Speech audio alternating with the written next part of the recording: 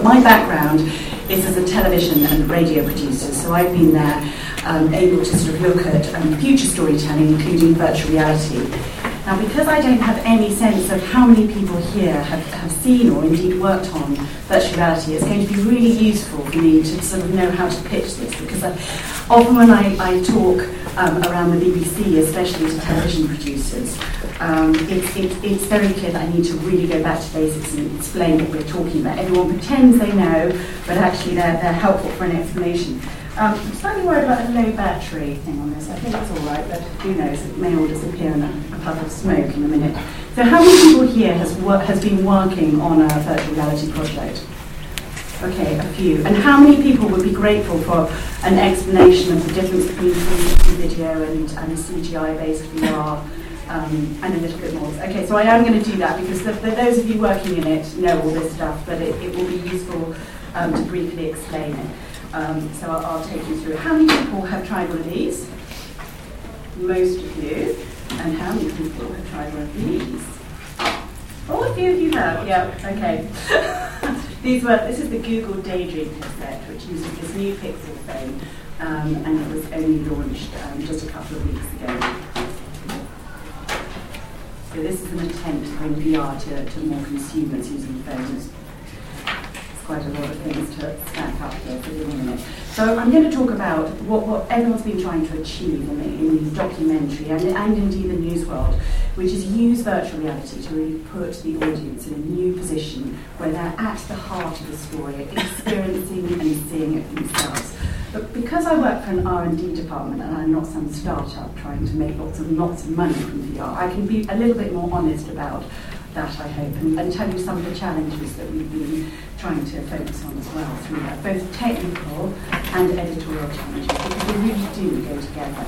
And it's very early days, as I'm sure most of you know. So the first thing to say is VR is nothing new. It's been going on in university and industrial labs, and there's lots of research and things we can all learn from in terms of how you achieve a sense of presence, of being there. But some of that university research is also quite academic. It involves rethinking for more mass media consumption. So, for example, Professor Mel Slater from Barcelona University, who's pioneered virtual reality work on embodiment, which has been proven to change attitudes. You put a white person in a black person's body, you put an adult in a child's body in VR, it changes the way they think. And he's tested that over time as well. But before you become that person, you have to do a sort of 5-minute setup process where you look at yourself in the virtual mirror and follow these exercises. Now, that's not going to work in the home if I put this on and I had to spend 5 minutes doing the exercises before I can even appreciate the virtual reality experience. We've got to reinvent and find new ways of doing these with consumer technology. And then it all went a bit crazy when Facebook bought Oculus Rift, Google Cardboard came out, and then suddenly everyone wanted to be doing virtual reality. And we've started to see some really extraordinary content, but also seeing some terrible content. But I'm absolutely convinced that it's content, and good enough content, that in the end is going to make people want to buy these. We've got to have a piece that everyone starts talking about and is desperate to get one for Christmas so they can see it too. And I don't think we're there quite yet. So 360 video. 360 video viewed as with a virtual reality headset. Whoops! Sorry, a slide here. Means that you've got a spherical video all around you. Its disadvantage at the moment is that there's no real depth to it. You're seeing very flat people. Stereoscopic 360 video is better, but I'd say it's still early days with all these things. But even 360 video means a whole different way of thinking about how you tell a story, where you put the camera. It's not just because you put a headset on doesn't mean you're suddenly going to have presence and empathy. It's about how you make the content and how you use it to evoke those things.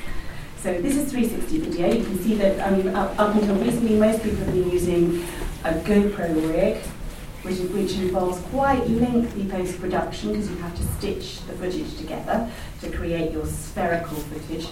That's all getting better and better, and there are more and more production tools coming out that will speed those things up. But again, it's taken a little longer than a lot of us hoped.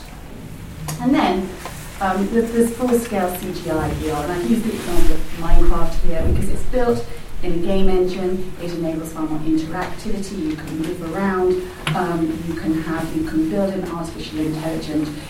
It's limited what you can achieve with that on the phone because you need more computational power to drive these complex experiences.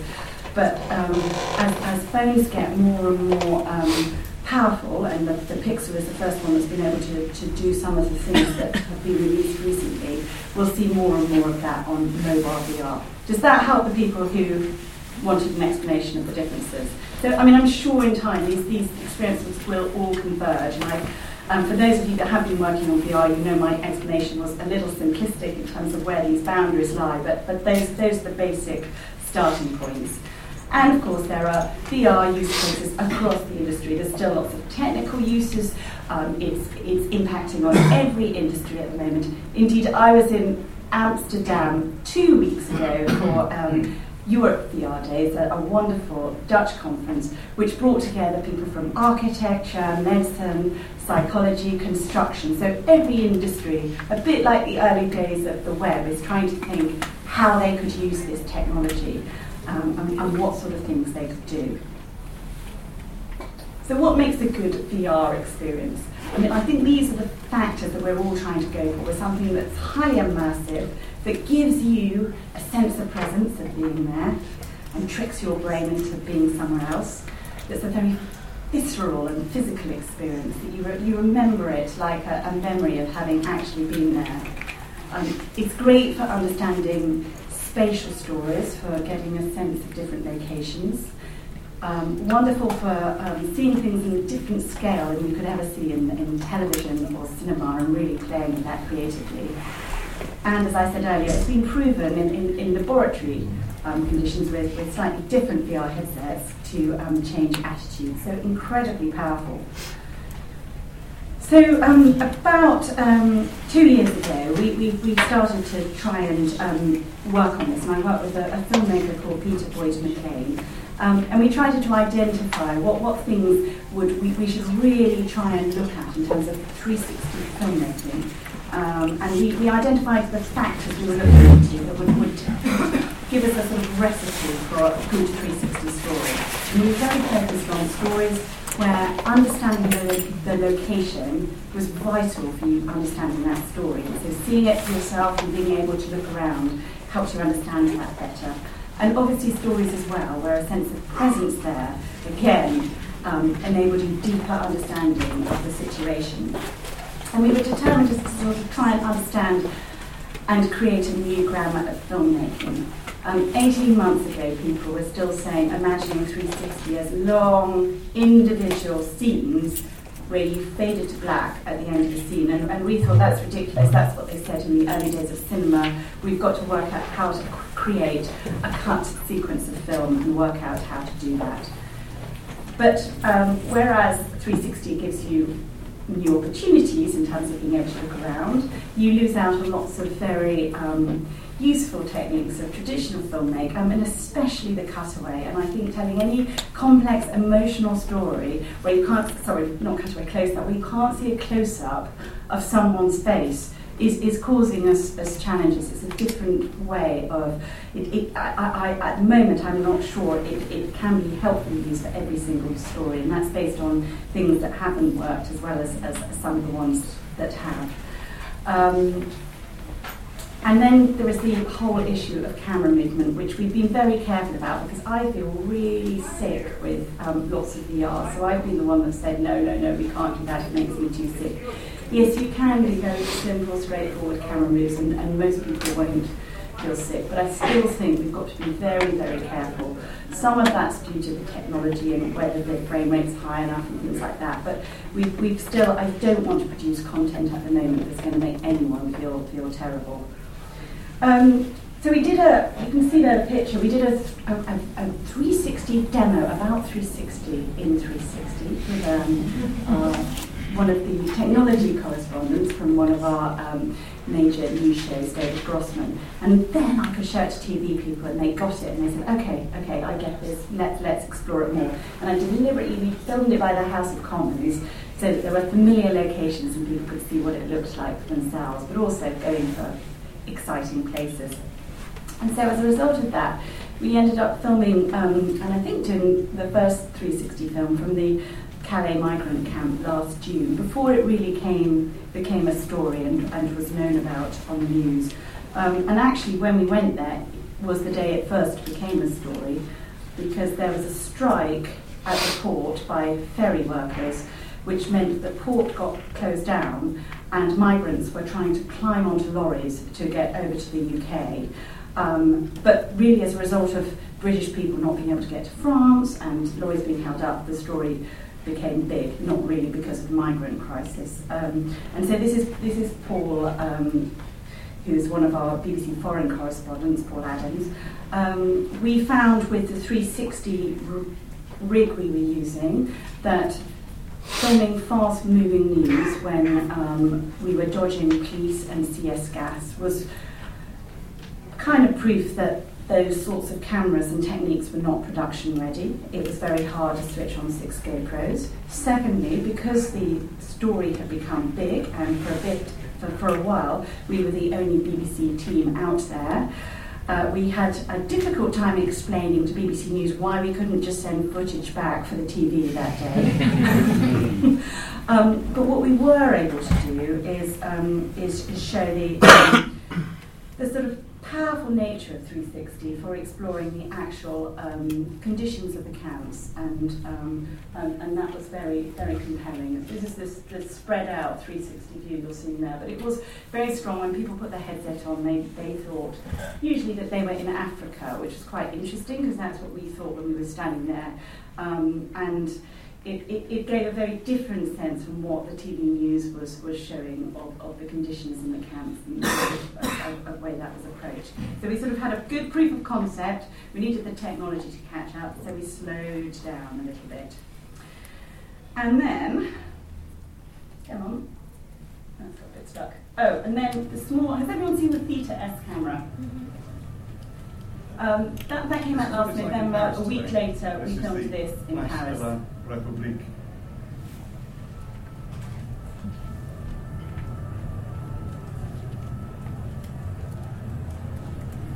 Most people are standing silent for a few minutes in front of this spontaneous memorial to the victims.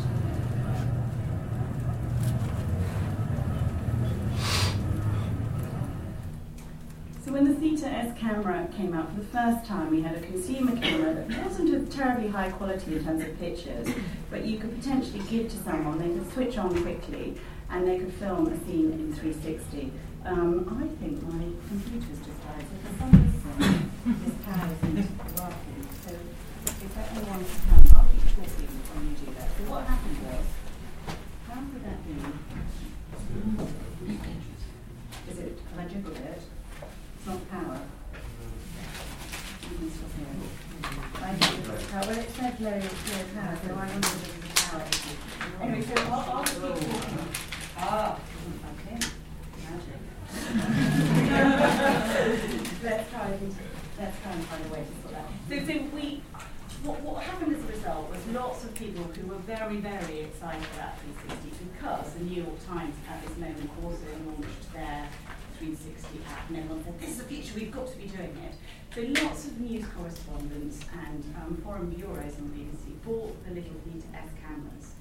Did we suddenly have amazing 360 content? What would you think? No.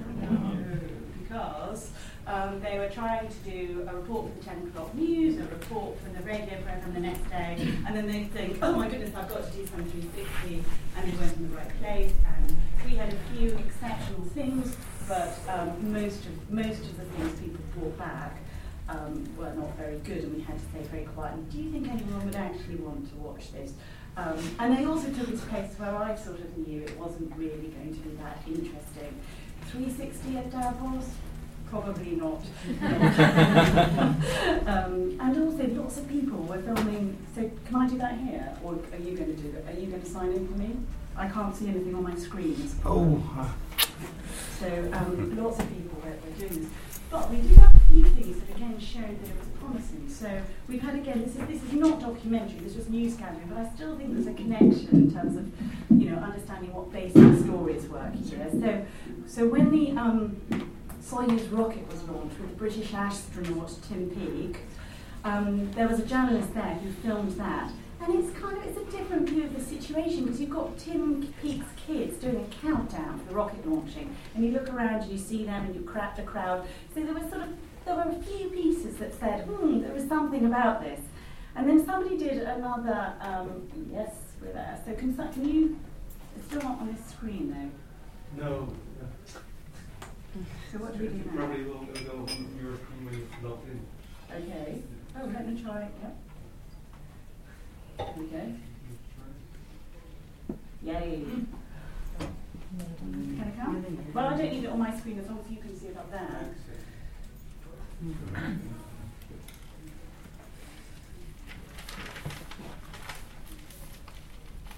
Okay. So who would imagine? So this is actually, I'm just going to shout if that's okay. This is David Cameron announcing the European referendum. This is actually very cool. This is a BBC News program called Click, who did a whole 30-minute 360 program, which was groundbreaking and did have some very good things in it. This is the rocket one.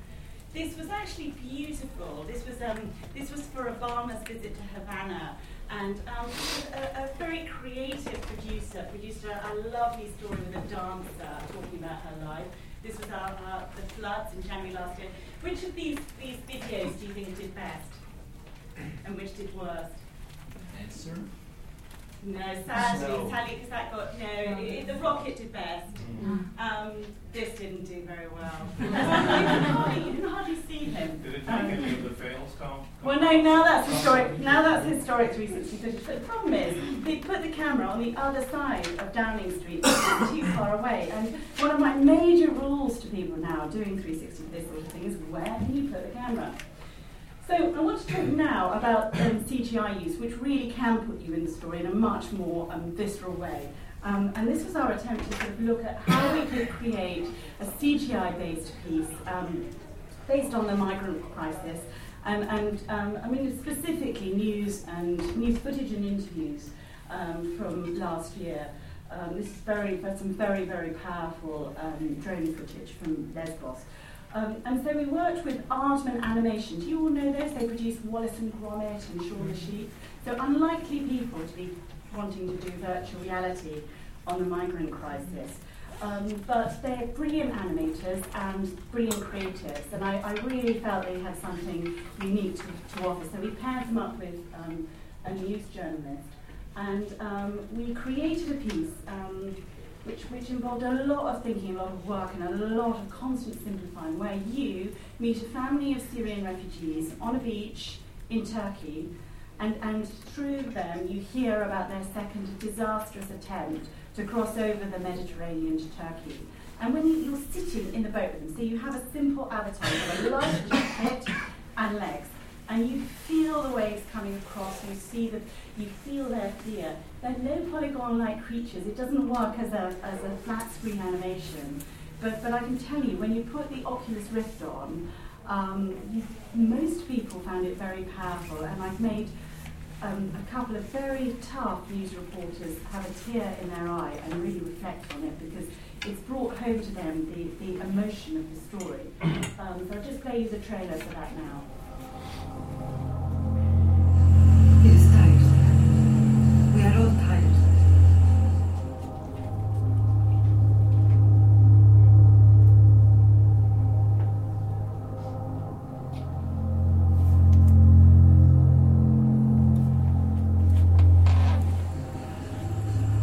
They were supposed to be here an hour ago. Maybe they don't come.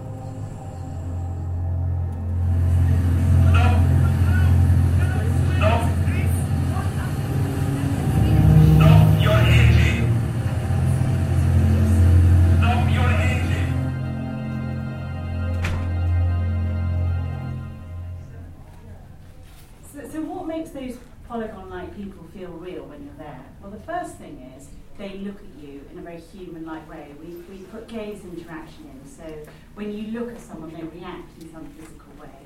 The second thing is they've got very sort of humanoid faces, the eyes and things really look at you, so we really concentrated on those and did lots of tests to get that working.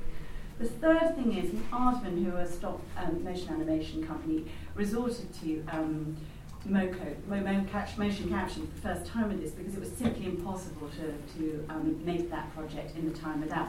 So the physical gestures, I think, do feel very human, even though they're not. It's obviously not sort of high-res graphics. And maybe also the fact that they don't look completely like real people actually still enables your imagination to work a little bit, and you can see what you want to see from them, and it's not all completely in your face, and you don't dislike or react badly to how they look. It enables you to sort of feel what they're like, and not judge that too much. In terms of things I can tell you to share in terms of how long it takes to do these things, it took much longer than we expected.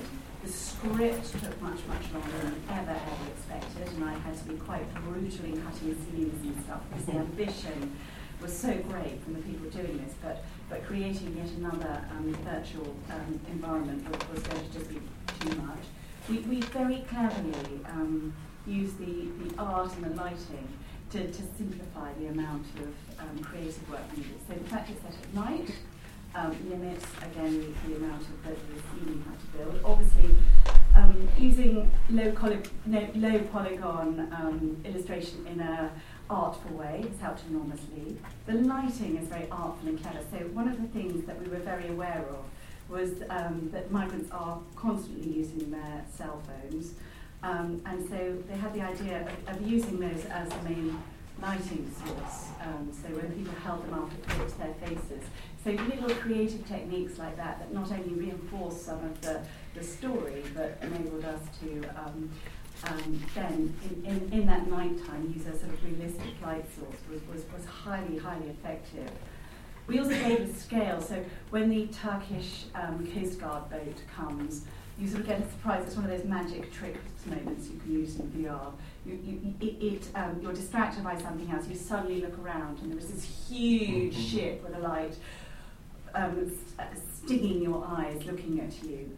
And the last thing is that we had to be very careful. We were putting people on a rough sea with waves and wind, and we didn't want to make them feel sick. So we got lots of advice from the Professor Anthony Steed, who's Professor of Virtual Reality at UCL, who I share an office with in London, on how to do that. So we don't actually move the boat. So there's lots of trickery to achieve the effect, and I think this is across all these sorts of examples.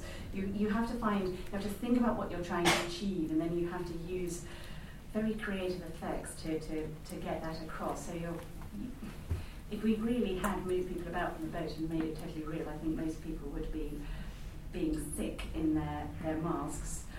There is spatial audio. I'm going to talk about audio in a minute more, and I think again that's highly effective, and certainly for when you come across the Turkish rescue boat on your right, that is one of the cues that directs you there. But there are two, it feels for me in VR at least, there are two schools of audio coming together that have a lot to learn and find out from each other. Gaming audio, which is very precise, spatialized objects, and more rich cinematic audio. And those two things are slightly in conflict at the moment. We need the best of both worlds. So, meanwhile, on the 360 front, we were also creating and trying to produce some higher-end 360 documentary examples based on our experiences of filming in places like Calais, and really trying to take that forward as an art form, introduce more CGI effects and things like that. And this is where you start to see the 360 and the virtual reality merging. So the Resistance of Honey, which is showing in Amsterdam at the moment, is an immersive profile of a very interesting beekeeper who not only makes honey but makes electronic music from his bees, quite weird and wonderful. But we wanted to show, my purpose and my sort of storytelling demonstrator purpose behind this was very much to show that you could use virtual reality 360 for an in-depth profile that really enables you to see and understand someone's world. But starting with a politician was probably less interesting than starting with a quite weird beekeeper and being able to then, through effects as well, show people what it's like to be inside the beehive.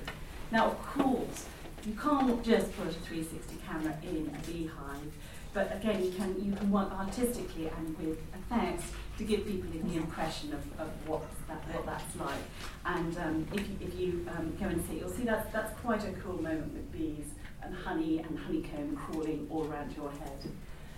360 Crossrail the musical, that's a tour of these enormous railway tunnels under London. Next time, when you come to Heathrow in 2018, you'll be in central London in 15 minutes and you'll know all about this. At the moment they're laying the tracks. That was an attempt to take you on a tour of a unique place where you wouldn't normally be able to go. But that's really hard from a storytelling point of view, because then it just ends up being a tour. Is it that different from, say, Google Street View or something like that? So lots of people are doing that, but I've struggled to make really compelling stories that are basically just tours and environments. What we did with that one in the end was set it to music. So I got a brilliant songwriter. I gave him lots of engineering facts about Crossrail, the amount of concrete, the amount of steel, and he managed to construct us a song that enabled us to cut footage of not only the train going over your head at the beginning and track laying and various concrete pouring, but also of this rather cool 360 footage. They discovered a plague pit under Farringdon Station in central London. So watch through a VR headset, you are right by these bodies and rib cages of these plague victims that they're currently studying. So a very sort of 1930s attempt to do storytelling, really, just set it to music and hope it works.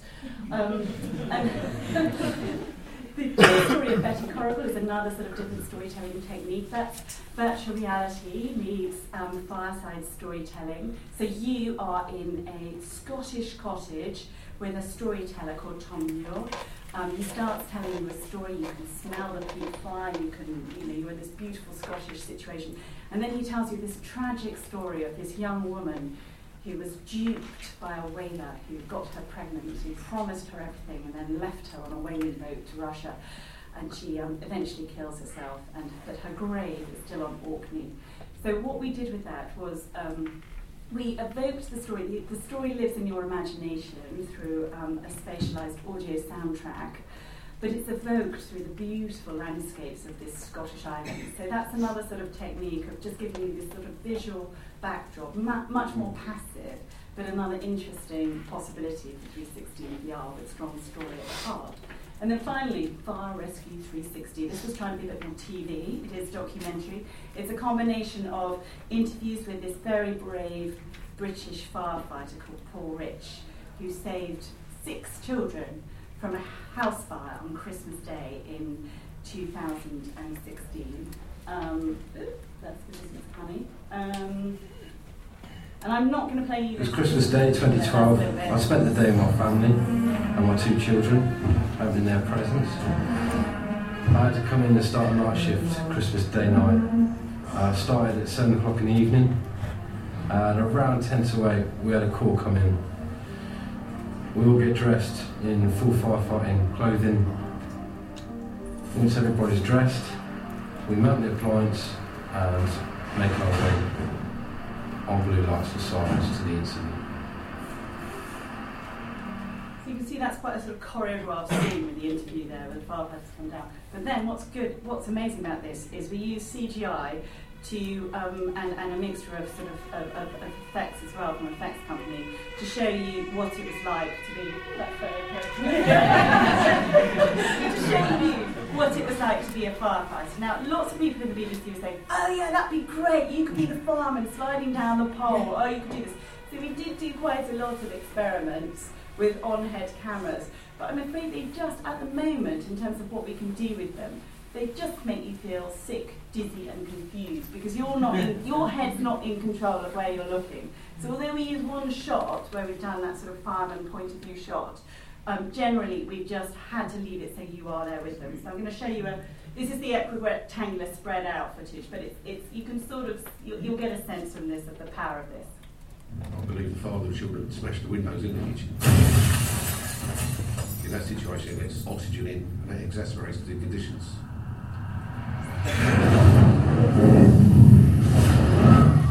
We heard kids screaming down the other end of the building to where we were.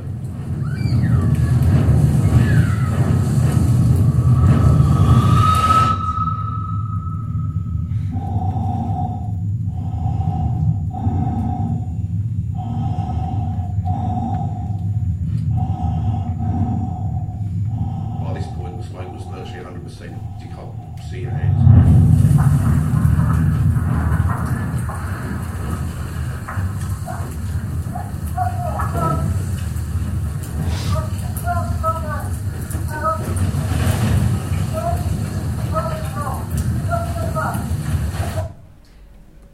So you can see that around your head, the sound and everything else with headphones on is pretty dramatic. And my 13-year-old son, while I was out one day, showed this to a friend of his who apparently got so scared she was going to catch fire.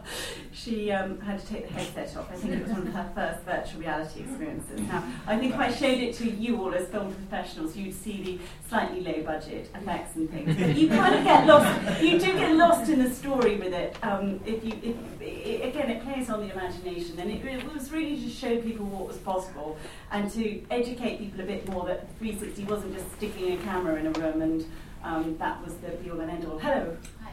I can't see so well. Is that video footage of the firemen set in a CG background?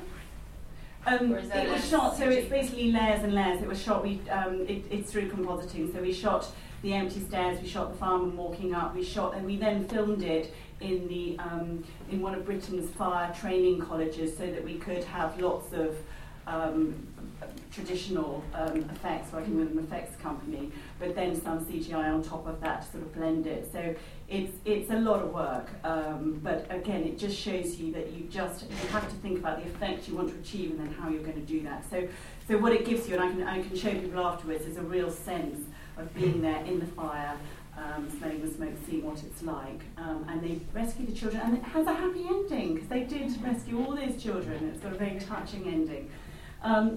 With slight anticipation, I went to show this to the London Fire Brigade, because I thought, God, what a real farmer going to think of this.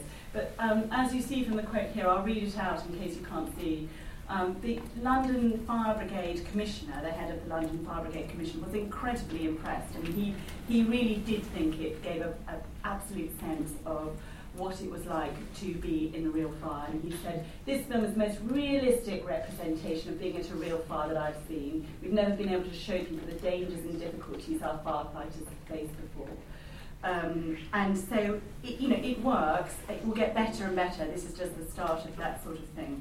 And we're going to be trying to show it to greater audiences there. Originally, when our deal with the London Fire Brigade was that there needed to be a fire safety message, this particular fire started on Christmas Day with joss sticks, scented joss sticks, burning on a pile of laundry, and it fell over and set fire to it. But actually, this film is so sort of visceral and frightening that it's the fire safety message in itself. So I also want to say, I've talked about some of the projects I've been more directly involved with, because I don't want to take credit for other things. But there are lots and lots of things that have been going. The BBC is a big organisation. There are also some other very, very fine CGI-based VR experiences, including Oscar Raby's Easter Rising, Voice of a Rebel, which is trying to give people a sense of taking them into the past. That takes you back to Dublin in 1919, and Home, a spacewalk where you become the British astronaut Tim Peake and had to do an exercise that he had to train for in space. And most of these will all be public available to download for free. Some of them are already on Taster, so you can go and try re-rate there. But if you look out over the next few weeks, lots will be available for you to try and see. And the last one I want to talk about is a rather unusual one, because it came about through a very strange route. The Turning Forest, which is a beautiful, magical VR experience, where we didn't set out with a big story that we needed to tell in VR. It was a much more experimental piece, and curiously, it started as a science and engineering research council grant to look at the future of spatial sound. And some extraordinary pieces were commissioned for that, where the sound travels all around you. They were designed to be sort of short drama pieces that illustrated how sound could be more complex rather than just working with what we've got. And when about 18 months ago, everyone said, we've got to solve the sound problem for VR. How do we do spatial sound really well for VR? I kept hearing about pieces that had great sound, putting my headphones on and saying, I think we could do better than that. We've really got to get this right.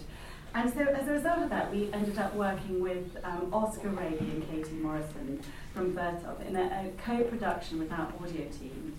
And iterated and created this wonderful, magical and lovely experience which we took to Tribeca last year. And I wanted, for me, this is a boy blogger at Tribeca who absolutely loved it. He's called Cooper, and I just want to play you this because ultimately for me, this is why all this VR work is worth it, because at the moment it's not all brilliant, but it will be kids like Cooper that ultimately benefit. It was amazing. It's like the graphics are amazing. Normally when you play like Xbox like I do, it's normally like you just see like the front and you don't see anything around. When I was like turning around and looking up, I saw like trees and leaves falling, and the water was so realistic. And like getting lifted up, I really felt like I was getting lifted off the ground. You like riding on the monster? I did like riding on the monster, and when it turned to like ice, I was kind of like, where'd it go? So he couldn't stop talking, and he read the most magical blog about it. And although I'm totally committed to using documentary to tell difficult stories about the world in new ways, I also think we've got to bring people some joy with virtual reality. And this is what has been so special about the Turning Forest.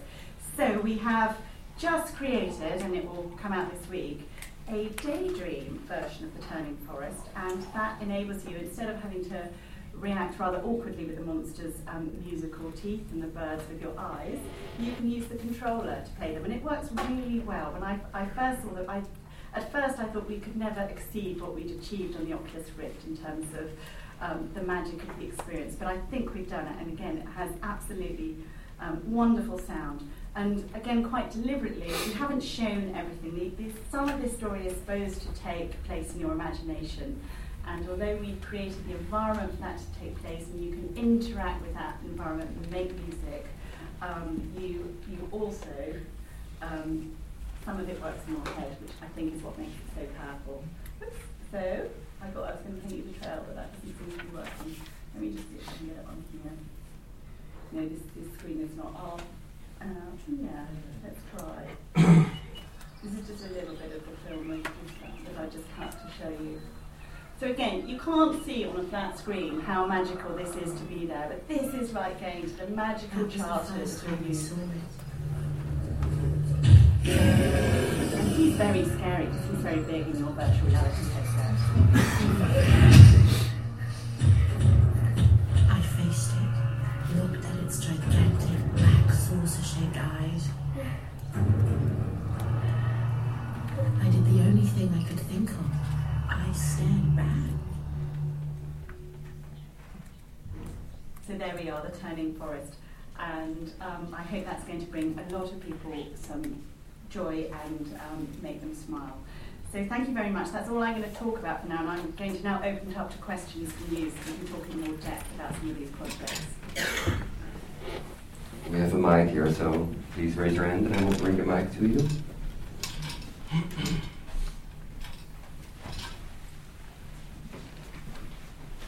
Thanks very much for the talk. That was really great. I completely agree about the difference between the 360 camera and the CG/3D environment. And I was wondering, from your talk, it seemed like in the instance of art and animation that you go towards building environments rather than taking a camera into a real environment. And I'm wondering, do you feel, though, through VR, we're going to move more to a fictional, animated, constructed storytelling and away from documentary? No, I think it's you. I mean, perhaps I haven't said. I mean, I work for an enormous organisation, and I've picked. I suppose because I'm working directly with engineers and technologists and trying to sort of work out how to use that new technology to tell stories, I've picked stories that I think will be suited to showing it off best. But there are, I think it's really too early to say. It just is a difficult, although wonderful environment to be working when there is so much hype about what VR can do, but we still are trying to work out exactly how to achieve that. But I wouldn't want to make any presumptions about which form of content at the moment is going to work or not work. We've seen promising starts across the board, and I think it offers something very, very strong to documentary because of its immersive nature and because of this ability to put you inside the story.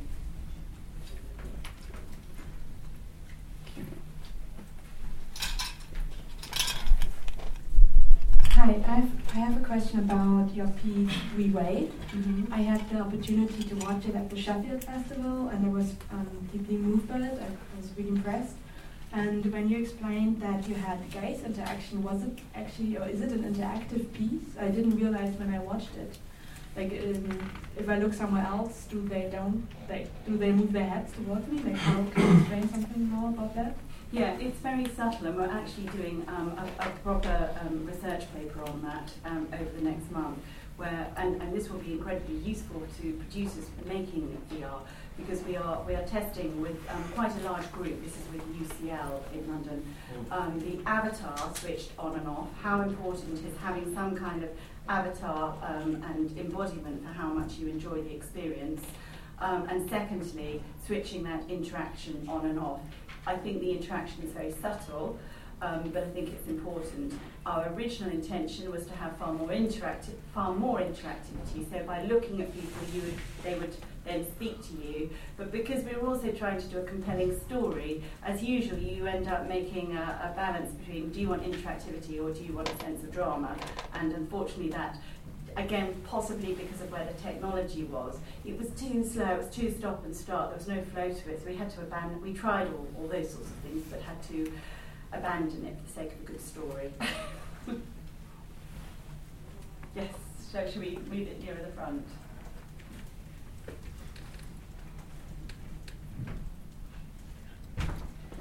Thank you for this presentation. I had a question that segues a bit into what you were saying with the avatars. The VR experience can be so visceral. I was wondering if in your research you have drawn a line with telling traumatic stories and thinking about, mass shootings, for example, or even the fireman story. Up until what point can you push those dark? Okay, so I've been very careful. There are absolutely extraordinary and brave attempts to tell much tougher stories that you'll see at Doc Lab that have been supported by festivals and things like that. But, and I should have probably said this at the start, because we're a big public service broadcaster, obviously where we come in is trying to get these experiences to bigger audiences. And I'm very aware, especially at the moment, if in an organisation like the BBC that has very tough editorial standards that it has to adhere to, that when you're needing to innovate and work out with new technology how to tell stories, if you complicate that too much by having a very, very editorially risky story, you can end up spending all your time dealing with that and not on innovating in terms of the story. So that's why something like The Turning Forest, which does not involve issues, was actually perfect for us to be able to push interactivity in terms of sound and really advanced spatial sound. If we'd been doing a difficult issue such as war crime, we would have ended up spending all our times dealing with lawyers on what we could show, what we couldn't, and dealing with that. So it's an interesting one to raise. So I think we will start doing that, but our biggest purpose was understanding how to use it and working out how to start to distribute that to broader audiences. So we're a stage on, we're less brave, perhaps, but it's important to do.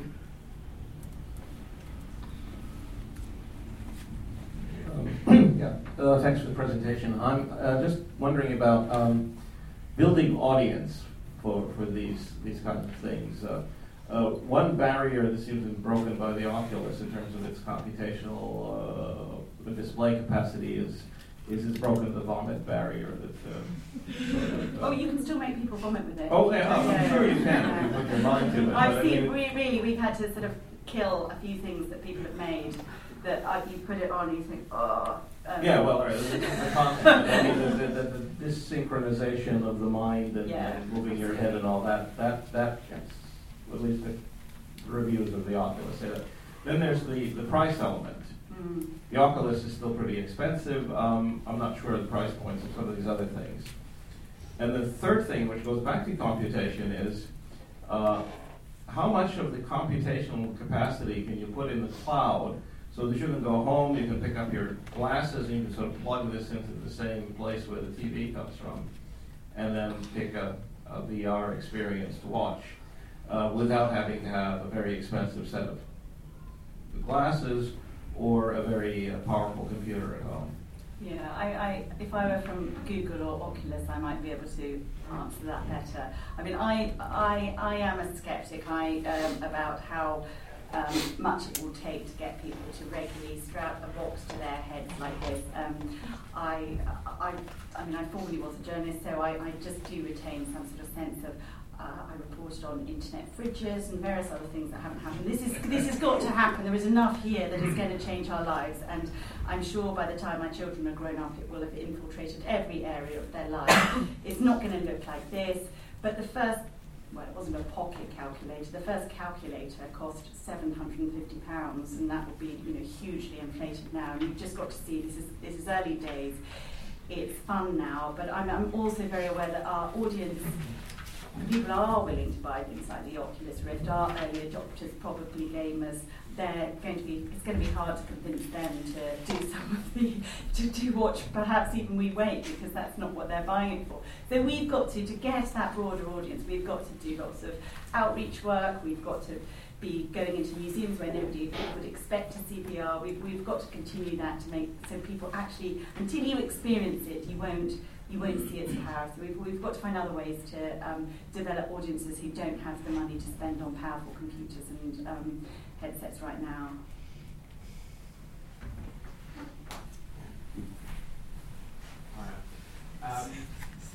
Obviously, You're next. obviously it's quite expensive. So I'm just wondering, is the BBC more open to co-productions and co-financing and things like that on projects? I think for online stuff, it's very early days with this, and at the moment it's not entirely clear to me within the organisation who will be funding these projects. I mean, you're absolutely right. That has to be an argument that we start to make first.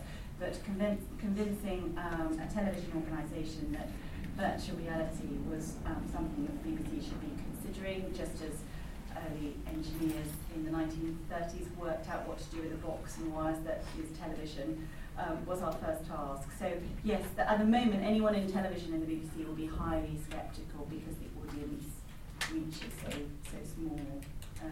So we've got to do a lot of making the case on that next stage for joint finance things. Is there a sort of mechanism which people from outside the BBC can pitch ideas? Not just yet. Not just yet. No. Even if they've got some money?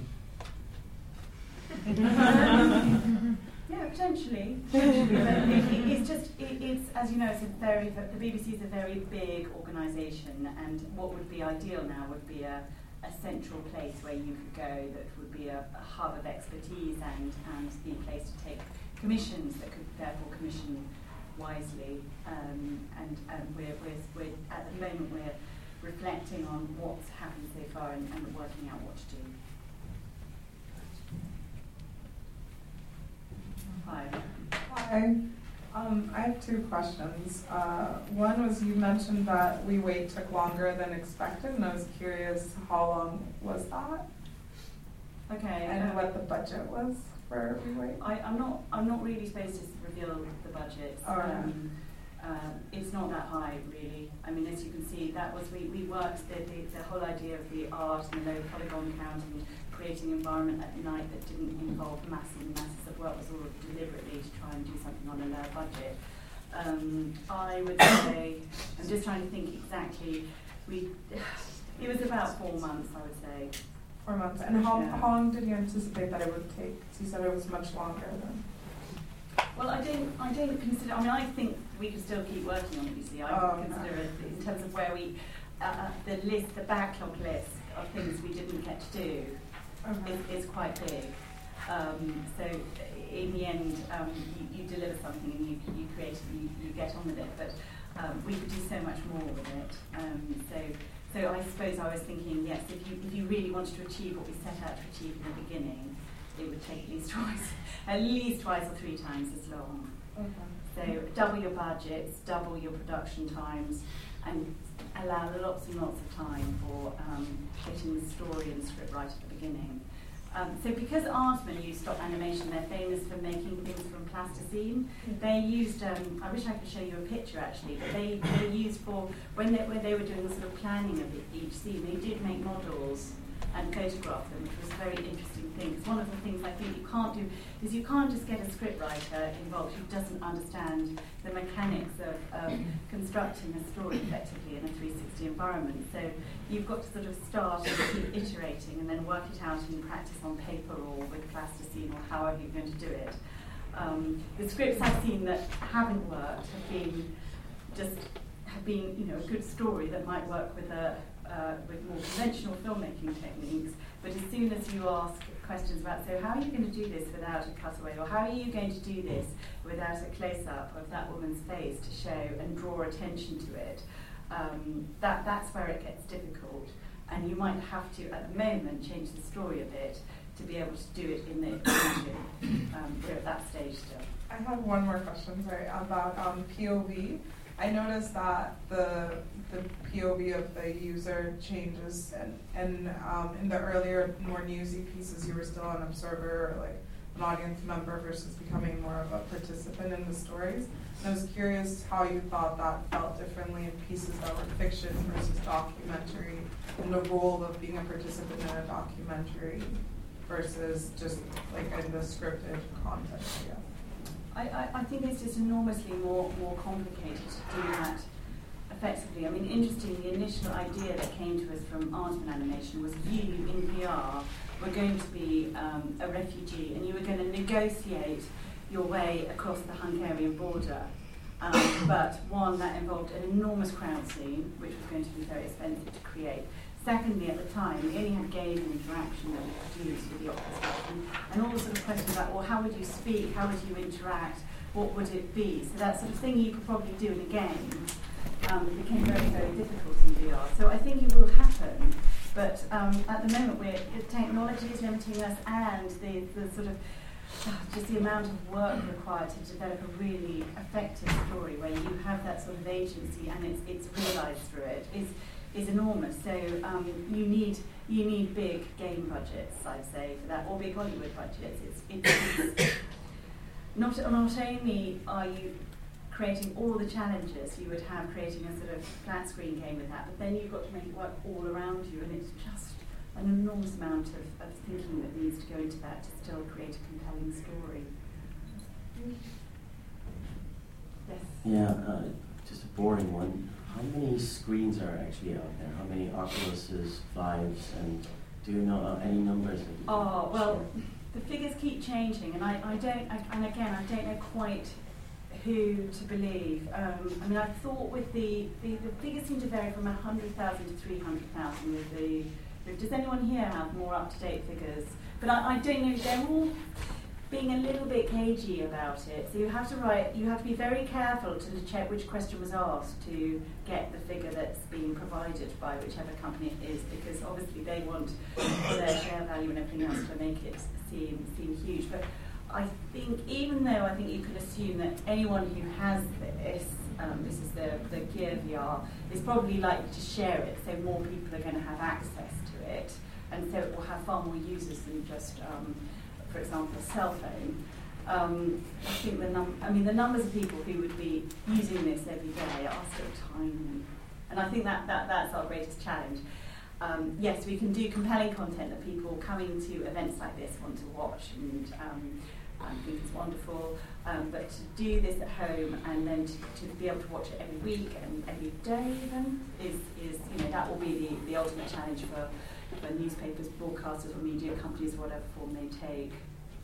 And one more, could you elaborate a little bit more how and with which cameras you worked on these, some of these specific projects you just showed? Well, we've used what's called a Freedom 360 GoPro rig, which is a sort of standard rig. I mean, I've been doing a lot of camera watching. I did that obsessively last year, but found very quickly that lots of cameras were advertised with all sorts of promise of what they might achieve, but the reality was all of them offered something brilliant and unique, but all of them had, at the moment, things that didn't work so well. And if you consider the whole workflow and everything else, but the better cameras are coming. So there's the Nokia Ozo, there's the Google Odyssey, and they're all great. They are expensive and they're big. The one advantage I would say of the GoPro rig is it is small, so you genuinely can get into places that you can't get large cameras. And given that all these 360 cameras at the moment tend to have very wide-angle lenses, you really do need to get it right in there. You haven't got the control you would have with other cameras to film the scenes you want to film the way you want to do it. You have to work to the limitations of the camera and use that to your creative benefit. This is kind of another gear-ish question. So I have a Ricoh 360, or Ricoh Theta S. And what I found is that the Facebook and YouTube compression makes it look really crappy, and it looks really great in the native app. But have you guys had any experience with your player? Like, how do you deal with compressing the files to upload them? So we don't have a BBC player yet. That will be based on audience reach and need, and will happen. But at the moment, we've just been putting experimental stuff on YouTube and Facebook too. So yes, you're absolutely right. It's a real problem. It gets massively compressed, and it doesn't look as good as it should. I mean, this will all change, though. I mean, this is again we're trying to do lots of things before it's ready. The wonderful thing about that is we can start to understand how to tell stories well. And then hopefully when the technology gets better and we can all see these films in crystal clear, high-end films, we'll know some of those, we'll have the answers to some of those other problems, and we'll know what will work and what won't. So if you see it as an experimental time when you can sort those problems out, it's good. It's just, if there wasn't quite so much hype, it would be easier to do that. But everything is now being sold as a remarkable 360 VR experience, and then you look at it and you think, that's not that great. And the sort of misunderstanding of empathy and presence as well, because there are consumer cameras, and within an organisation like the BBC, it means any producer now can go out and make their own film.